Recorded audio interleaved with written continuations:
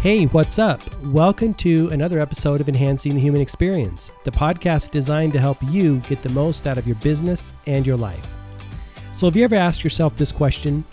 Why is it that we all live in one world, on one planet, but we're all having vastly different experiences? I find this question to be endlessly fascinating myself, and that's the topic of today's podcast. But before we get into the show, I just want to remind you that you can always listen to the show on iTunes, Stitcher, Google Play, YouTube, or on my website, gmarkphillips.com. And of course, there are a number of secondary apps that will help you put together a bunch of podcasts that you like, and it'll, build you out of the genre that you like. You can always catch it on those as well. There's boatloads of them out there. But I want to try to make it as easy as possible for you to get to.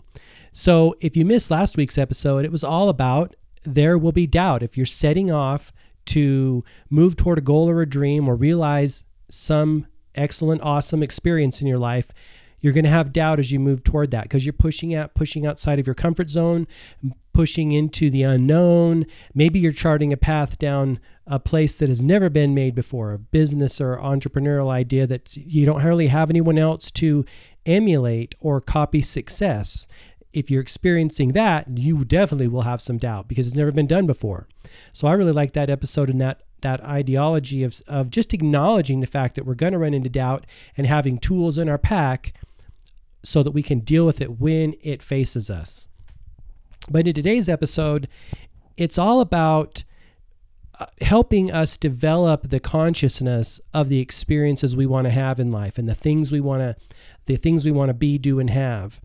And as I mentioned, it's mind-blowing to contemplate the fact that we live on one planet, but we're all having vastly different experiences. And the reason for that is because we all perceive the world very differently based on not only our experiences here in this lifetime, but there are quite possibly subtle karmic experiences that we're bringing into this lifetime as well. And I'm not a parent myself, but you parents out there will know all about this. When you have a child and you look at the child and you're like, the child's yours, but you look at them and you're like, this kid is so weird. He comes in with either weird quirks that you don't know where they came from or why they have them, or habits or tendencies or whatever that are just totally off the wall and out in left field that neither your wife or you have or your husband or you have. And there's just no clue. That's evidence in and of itself that we bring with us something from the other side. Wherever we come from, we bring in something with us in this world. Personality traits, quirks, tendencies, whatever. But those definitely factor in and flow into our experiences in this lifetime. So it's not only our, how we were raised and our parents and our culture and our society that's dictating how we perceive the world, but there's also something that comes in with us when we come into this world from the spiritual side, right? So those all factor in. And this is important to understand this idea and this topic because we want to have better experiences. We want to continually be up-leveling our experiences in life. No one wants to recreate the same day every day for the rest of their life and live out that Groundhog Day type scenario from the movie, do we? We want to have better experiences. And in order to do that, we've got to consciously develop ourselves and develop our state of consciousness, also synonymous with state of being, all the time. We got to choose the destination we want, which is really a psychological destination, isn't it? It's not something, where we're physically going to a part of the earth, which is a component of that, but it's really more an inner journey, and it's developing that state of consciousness that puts us in alignment with the things we want to be, do, and have in life. And so when we look at why people are having vastly different experiences in this world, we have to look at from the standpoint of, hey, what are they thinking about? How do they perceive themselves? How do they perceive the world? And how do they perceive other people living in this world as well? Because all of it's going to feed in and then reflect back the experiences that are in perfect alignment with the way we've perceived the world, right? It becomes a self-fulfilling prophecy. The way we design it in our own consciousness based on our beliefs and the things we hold to be true about ourselves, others, and the world at large, then becomes a self-fulfilling prophecy, and those experiences show up for us in exacting detail. The problem is most of us are unconscious about how this is happening, and we just think this is the way the world is. Well, that's not entirely true. That's the way the world is for us. The world is very, very different for other people. And that's why I think it's so valuable to come together and see how people show up in the world and then learn from one another and share best practices, and even to the point of sharing best practices for consciousness, not just for doing the physical things in the world, whether from a business standpoint or a lifestyle standpoint, which is, exercise, and business tactics and strategies and things like that, but really from a consciousness standpoint, because that's where it all comes from. So yes, we can share tactical information and practical information, but we really want to be able to come together and share consciousness and spiritual information, because everything is flowing from there. And when we go in and change the way we perceive ourselves, then we're going to have different experiences. And this really goes back to designing your identity and identifying with yourself in a way that puts you in alignment with the things you want to have, whether it's health, wealth, or success, or relationships, or a certain type of career, or engagement and work in the world, contribution in the world.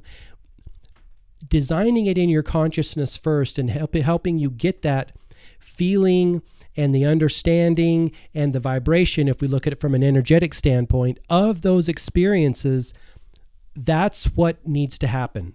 Yes, there will be a few logistical, practical, tactical things in the world we need to do, but mostly, predominantly, it has to happen in consciousness. Because when you really look at it, there is only one universal consciousness, and then each of us are individualized components or individualized encapsulations of that consciousness, but we're all connected to the one universal consciousness.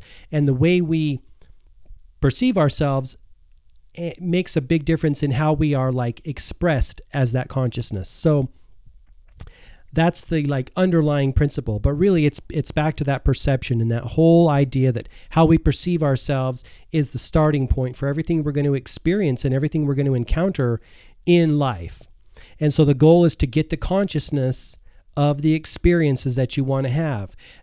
This is really challenging. I find this to be probably the hardest thing human beings can do, because we have to use our imagination and put ourselves in our mind and imagination right smack dab in the middle of those experiences that we haven't had yet. And so we have to extrapolate and say, hey, even though I have no idea what that experience is like, I have to use my imagination in order to get there. And that's a big whammy, because most people aren't taught how to use the imagination. It's kind of squashed out. We're more taught how to conform. So if you're a parent and you have a little kid, make sure that you help that child cultivate their imagination, because nothing else is going to be more important to them as they go on in life. Learning is great. Studying what you learn in school is great, but I'll tell you something, it will never get you where you're going to ultimately want to go. It'll teach you how to memorize stuff and how to fit in and how to conform, and that's fine on one level, but to really transcend and really have an extraordinary experience, you have to use that imagination. Einstein talked a lot about this, and he talks about the fact that, the mind is the good servant, where the intuition and the imagination is like the bee's knees. That's where it's all going to happen right there. That's the actual gold. So if you're a parent, make sure that you help your kid cultivate that imagination and not lose it, because what happens in our society, our culture, is the imagination gets lost at a young age. And once it's gone, it's like a muscle that's atrophied. It's very difficult to get back. Yeah, you can get it back, but it takes a lot longer. So don't lose it in the first place. keep that imagination exercise, because you're going to need it in order to place yourself psychologically in the experiences that you want to have. So that's what we need to do. We need to develop the consciousness of being. How do we do it? I'm a big fan of like getting down to some practical how-tos, put this into process. So obviously the first one is writing down what you want, writing down the experiences, writing down the qualities that you want to embody and the things you want to do in life. Second is making vision boards and printing pictures and maybe making your own kind of art, something to give an image, to put an image to the idea that you want. And third is affirmations. But the key with affirmations, you've got to say them with a lot of feeling, because that's what's going to impress the subconscious mind.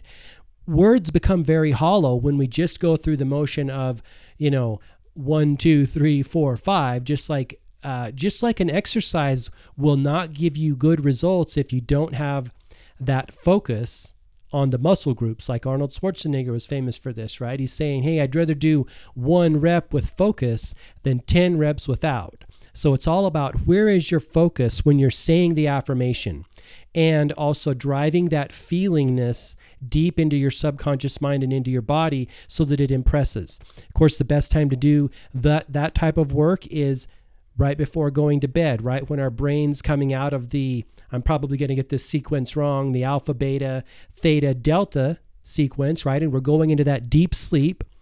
There's a window in there where the conscious mind has dropped its guard a little bit. And that's the window we want to insert the ideas and the affirmations and the feeling and the imagery into our subconscious mind so it can go into the creative mechanism of the subconscious mind, because the conscious mind is really the messenger that delivers the package to the subconscious mind. Once it gets into the subconscious mind, that's the thing that's going to create it for us. And this is again why it can be very difficult to elicit positive change in our lives and better ourselves, because once we get our self-image and our self-concept fixed, it becomes very difficult to change that unless you can, work within that window, and repetition and consistency and frequency also help too to push those ideas that you're holding in your consciousness into the subconscious mind. So that little window before bed is really critical. All hypnotists talk about it, psychologists talk about it, new thought leaders, all the pro players say, hey, you got to get that last part of your day before you're going to bed and use it very, very wisely. Don't just flake off and let it go unused, because that's your window into the subconscious. So that's important. But basically, just working with those tools and then being patient and consistent and frequent. And one of the other pitfalls that happens quite a bit with any type of practice is that you start to see a little bit of results and then you stop the practice, right? You go to the gym, you start to feel a little better, your muscles start to tighten up, maybe get a little bigger, and then you stop the practice. Well, the key is we don't want to stop the practice, because we have to keep that going, or we'll revert and atrophy back toward that natural set point that we've had for the majority of our lives. And that's what we don't want to do. So that's a little bit of ideas about how I've discovered in my research on how to do that, how to program the subconscious, how to really affect positive change in our consciousness. So the quote of the week this week is from Anai Nin. And she said this: "We do not see things as they are. We see things as we are." I think it ties in nicely with the theme of today's show, one world, many experiences. So that's the show. I hope you found something helpful there in this episode. If you have, that would be awesome if you'd give it a thumbs up or a like, whether you're listening to this on your podcast app or on YouTube.